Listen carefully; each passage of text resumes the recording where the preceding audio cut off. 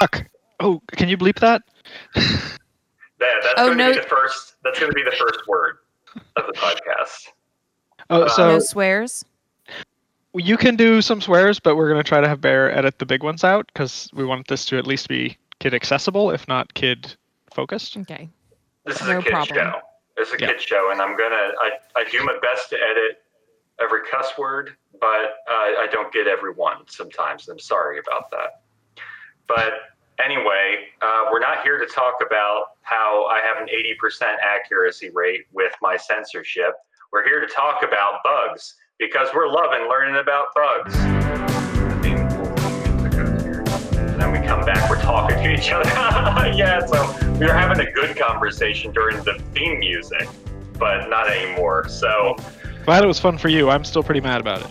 Well, Mark, you have a bad attitude in general. And honestly, I don't understand how you could be as curmudgeonly as you are, considering you're just coming back from a very beautiful island. Well, that's true. I feel like my bad attitude is all that's getting me through this troubled time. Well, how is that, though? Do you use it as humor?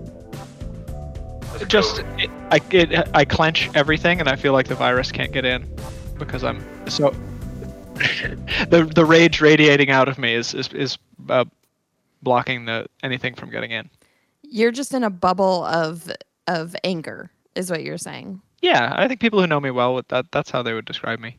I like that. I think that that's very healthy, Mark. I didn't know what you were talking about at first, but now that you're saying it, I think that just vein-popping rage is the general emotion we all need to have in order to get rid of this freaking virus. But anyway, you heard her chime in. She couldn't help herself. And it was so appropriate that her first words were when talking about a bubble, because NBA bubble, it's Dunktown Anastasia. Welcome to Love and Learn About Bugs. Hi, thank you for having me. It's a pleasure to be here. Thanks. Anastasia, when's the first bug you ever heard of? Look, I don't think this qualifies as a bug, okay? But Mark will be the judge. But I think it's a distant relative of a bug.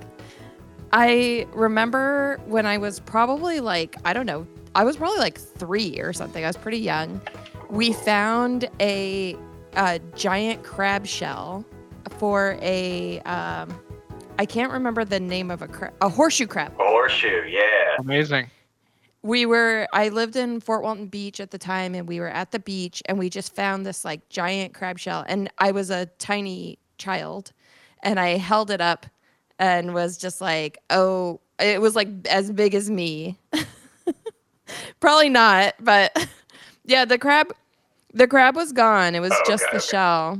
And where it was is Fort Walton Beach? It's in the Panhandle in Florida. Oh, okay. Sorry, Florida. Okay.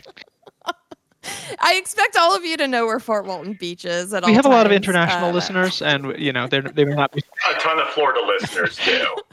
That's why I was just letting it go. And so I remember that as being like making a huge impression on me. But then I moved to Arizona, and Arizona is full of very interesting bugs. And one bug that plagued my childhood is called a Palo Verde beetle. And it's this like giant, gross, flying beetle. Gross. And there's a lot of judgment in my voice, you can tell, because we would go swimming and it would like fly at us.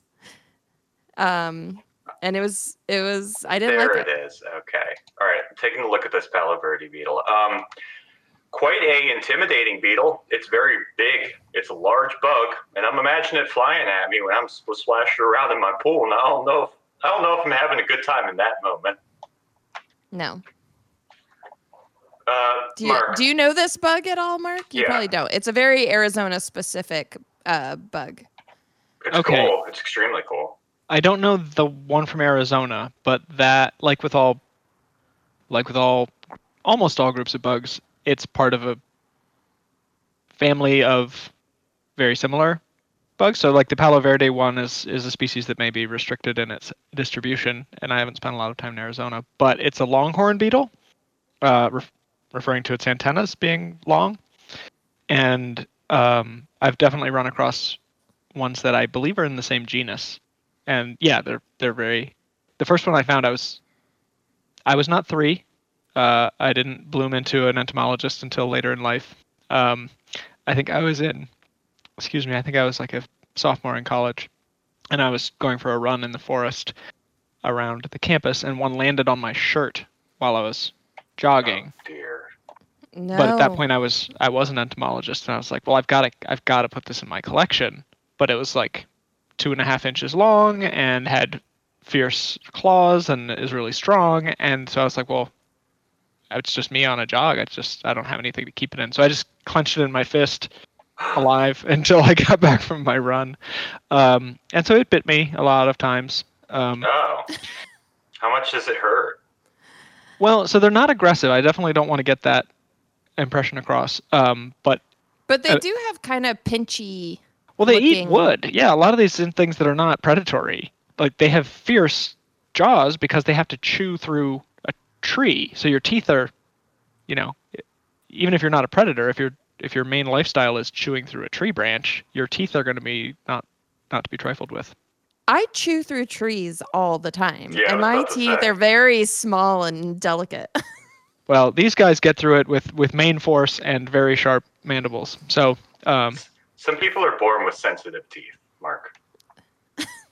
Were you born with teeth, Bear? That's kind of alarming.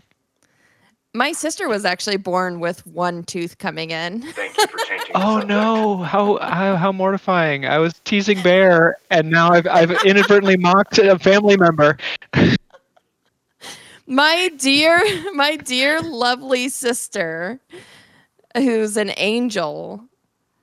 You just offended her so much, Mark.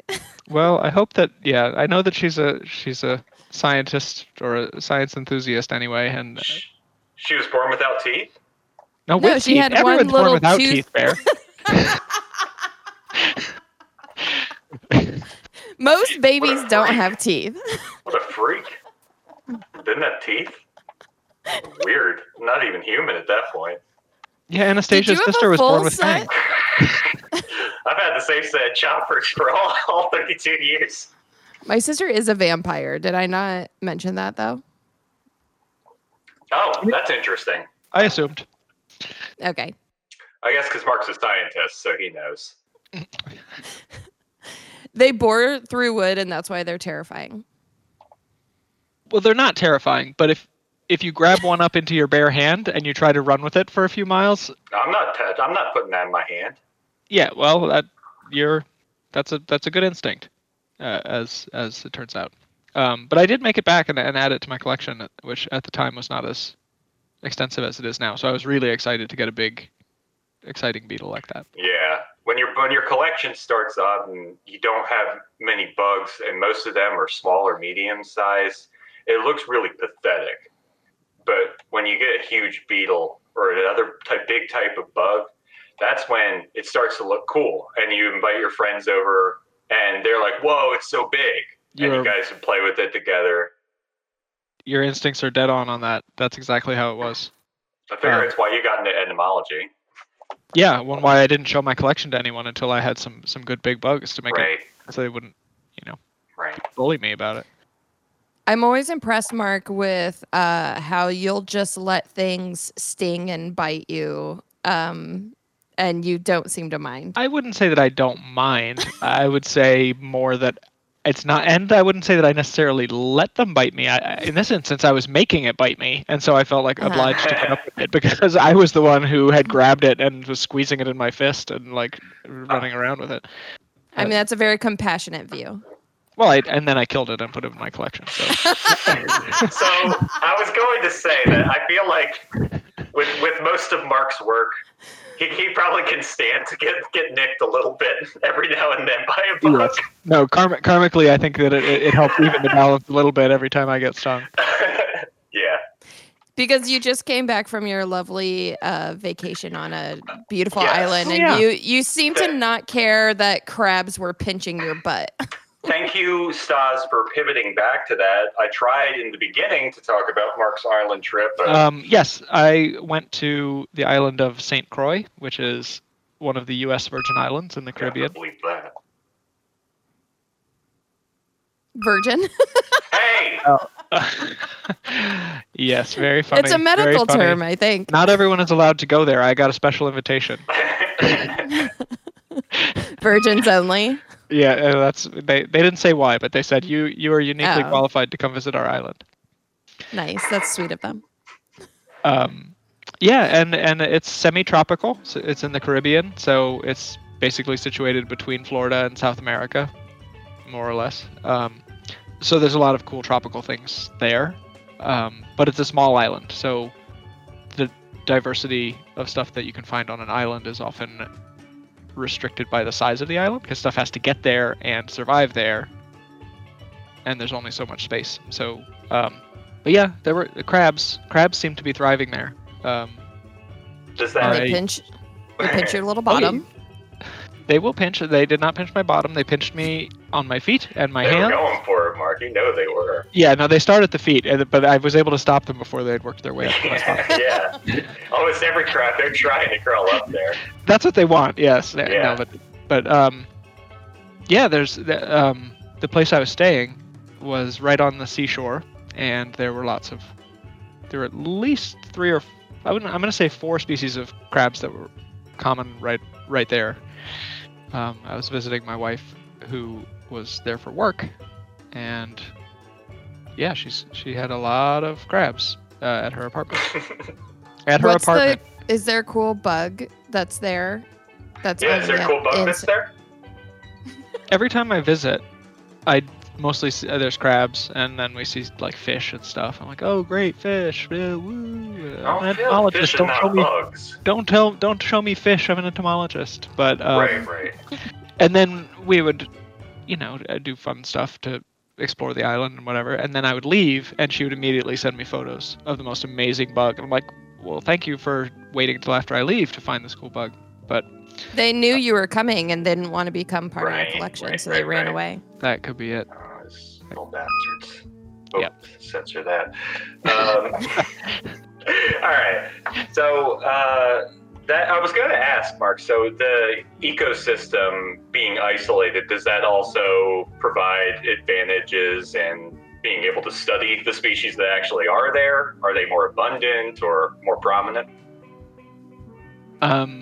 So in one of my past times doing entomology, for a long period, I was doing ecology work, which is this Cool. very, very intricate.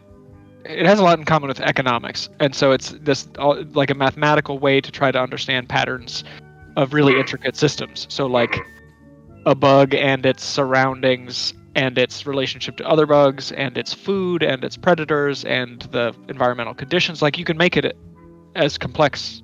Eventually it gets so complex that you're basically talking about the real world. So islands are really good systems for studying ecological questions because they are comparatively simplified and you can control certain factors. Like the size of the island. Like if it's a small island, it's a manageable number of bug species, for instance, or a manageable area to survey.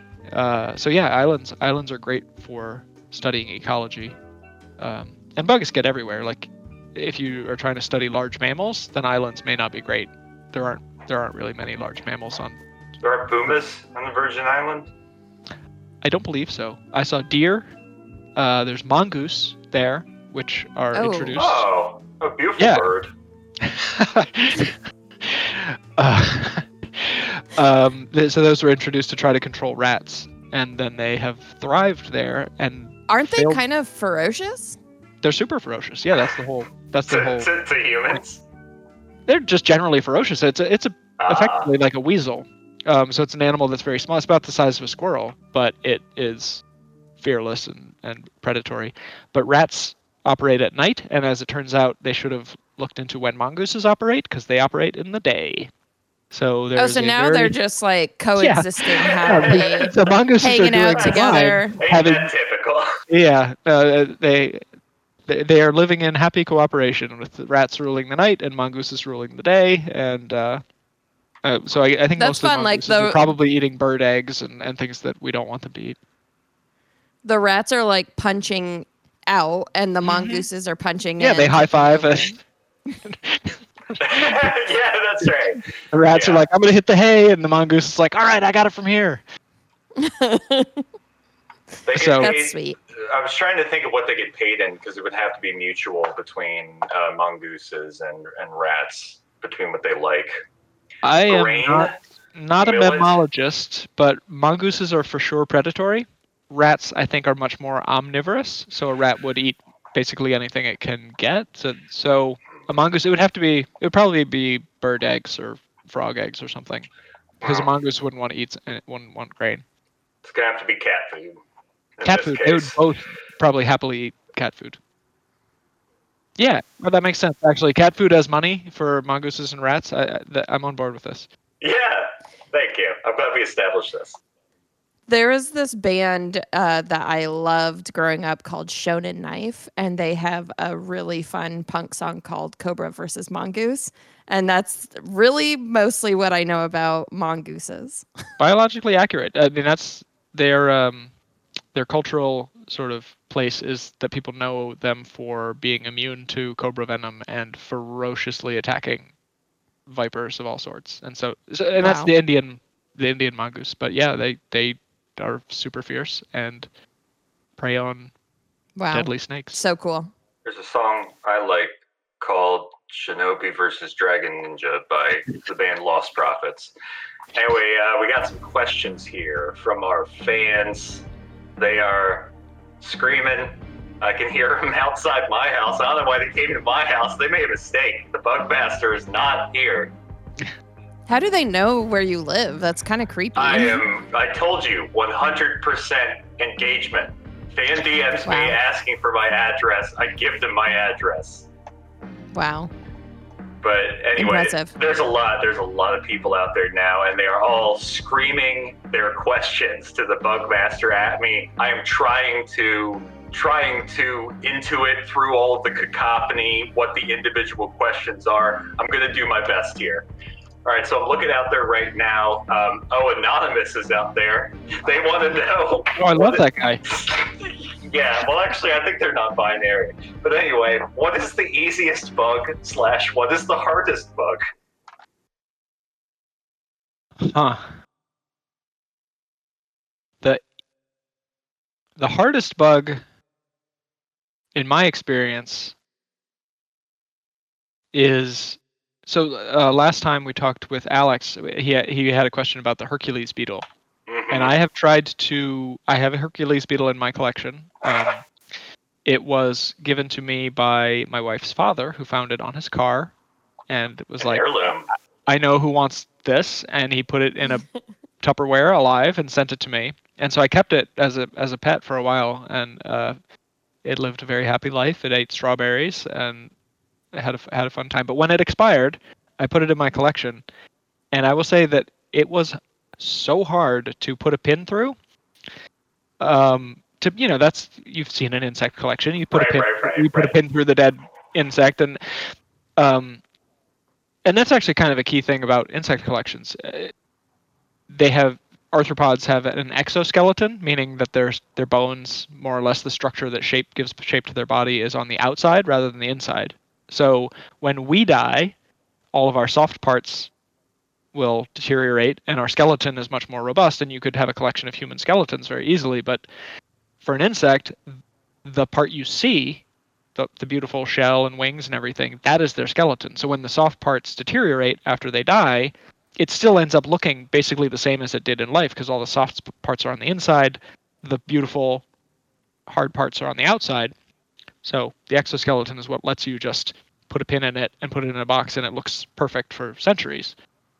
But yeah, so I added this beetle to my collection, and I literally had to drill.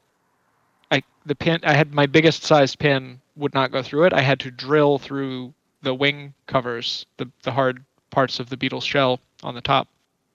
I had to pre-drill it in order to get a pin through. That's how hard it was. That's one hard bug.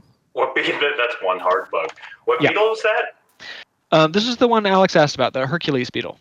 Oh, it's the Hercules. Okay. Yep. So Yeah, good. All right. The Hercules So hardest- beetle is going to be coming up a lot. Sounds like. Well, I try to, refer to things that the previous listeners are already comfortable with. No, I'm just talking about in terms of popularity. I think that the Hercules beetle is a very because of prominent us. bug.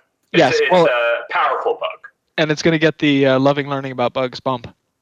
Oh, absolutely. I have a feeling we're going to be seeing a lot more Hercules beetles everywhere in the world after this episode. They're gonna go viral. Yeah. I think their numbers are going to double, maybe 300 times. What's the softest bug? Oh, easiest bug. But That's what it is. easiest bug, I don't know how to go. Oh, sorry. Yeah, I don't want to leave the other half of the question. It's a two-parter, Anonymous, trying to sneak in two questions, really. Mm-hmm. But Can I sneak in a quick anecdote about please. Here we go. a bug collection? When I was in the 7th grade, my science class, the final for our class was to make a bug collection. You had to find bugs and pin them down and stuff. I was a young animals rights activist, and I was vegetarian, and I was protesting with PETA and stuff when I was in the 7th grade. So I was like, went up to my teacher. I was like, I don't feel comfortable killing bugs. Is there something else I could do? And so she had me write a kind of a long paper, like a 10 to 15 page paper about the bug of my choice. And I chose scarab beetles because this was the 90s and like Egyptian stuff was cool. But that's not the story. The story is that the teacher told us that one person pinned a scorpion, because again, I'm living in Arizona. There's all manner of scorpions. And someone froze a scorpion in their freezer and then pinned it to their board and then gave it to her. And it wasn't dead. Yeah. So as it unfroze, I guess, it came back to life and it started, she picked it up and it stung her. The little tail whipped around and stung her hand. So she just kind of told everyone like, hey, maybe no more scorpions. Because you want to make sure they're dead. When Maybe no more live bugs in the school assignment. I think young you was maybe on the right track. Those sorts of stories in the world of entomology are legendary and common. Like really? So like in a college entomology class or a graduate school entomology class, that's probably on a scale higher than what you did in school there. But doing a collection is a huge part of your grade. Like it's a massive project, and because they want you to not just read about them, you have to experience and find bugs and identify them and present them in a scientific way and all of this. But it happens every time where not all bugs, you can kill a lot of bugs by just it's comparatively humane to put them in the freezer and they expire and then you can pin them and it's fine. There are some bugs that are adapted to survive freezing because they live in a place that sometimes freezes, like the Arizona desert, and then they have to wake up again the next day and be like, okay, that was rough, but now I got to do my scorpion stuff. So it's pretty common to have bugs that have been frozen and then you put a pin in them and you present it to your teacher and then it's grotesque. It's horrifying. I have friends who've taught their university's variation of that class. It's pretty similar everywhere, where there's like, no, you automatically get an F. If you have a bug on a pin in your box and I see that its legs or antenna are moving and it's still alive, that's, you did a bad job, A, right. and B, that's cruel and, gruesome, and I don't want to deal with it. But so it does happen. Like the way that you have to kill an insect to put it in your collection really needs to be researched a little bit because some of them are more robust than others. Yeah, maybe this project was a little too advanced for 7th grade because I don't think anyone really knew how to kill these bugs. I don't think, and we didn't have the internet. You A child got a scorpion. Yeah, almost killed their teacher. It's amazing. Well, it wasn't the kind of scorpion that could kill you. But it could have been. They are there in Arizona. No, they are there, but I don't. The draw. It could have been. That's true. Yeah, but I don't think this particular one. Everyone I know in Arizona, except for me, actually, but my family and most of my friends have been stung by scorpions before. It's pretty common. Well, get on it. Yeah. Well, Okay. well, don't all Jeez, of now I all feel- of them- yeah, come on. I feel inadequate. Well, don't all of them hurt pretty bad? Like even Yeah. the littlest ones, yeah. I've never Yeah, been like stung my- by a scorpion, but yeah. Go ahead. My sister said, aforementioned vampire, she was picking up a bale of hay for her horse, and there was a scorpion in it, and it stung her. And she said it felt like someone punched her arm. Like Wow. it was a tiny. Actually, the babies are often worse, but it wasn't a baby scorpion. It was just a small scorpion, and she said it felt like a punch, and yeah, it stays sore for a very long time. So if it hits, if it's in a limb, sometimes you kind of can't really use that limb for a bit. Is that muscular damage, Mark? Do you know? What is that? That's Insect venom is overwhelmingly complicated, but Okay, so okay. there's tons of different. So you can have neurotoxins, which Yeah. directly, I mean, as the name suggests, they damage your nerves, and so they cause intense pain, but they may not cause a lot of physical or structural damage to the area that's wounded, but it hurts like the dickens. There's necrotizing venom, which is like it basically causes the wound site to sort of rot away. Yeah. There's venoms that have all kinds of modes of actions, and they hurt more or less, or you know, it's a developing area of science. Necrotic flesh is maybe the worst thing you could ever Google. Well, not the worst thing, but it's one of. Yeah, Just a heads up. it's up there. All right. Yep. Um, So that's probably a neurotoxin then. Yeah. Well, I think it could just be like muscle soreness or like soreness. You know, like if you get stung in the leg and it's if it's just so immediately sore. painful, it's probably a neurotoxin or has some neurotoxic Wow. effects. If it's painful over a long period of time, or like after the fact, I don't know. I'm basically agreeing. If it's it could hurt because it damages your muscles, and then you'd have muscle soreness. So that could be if Wow. it's like a lingering soreness. Amazing. Wow. I am loving learning about bugs.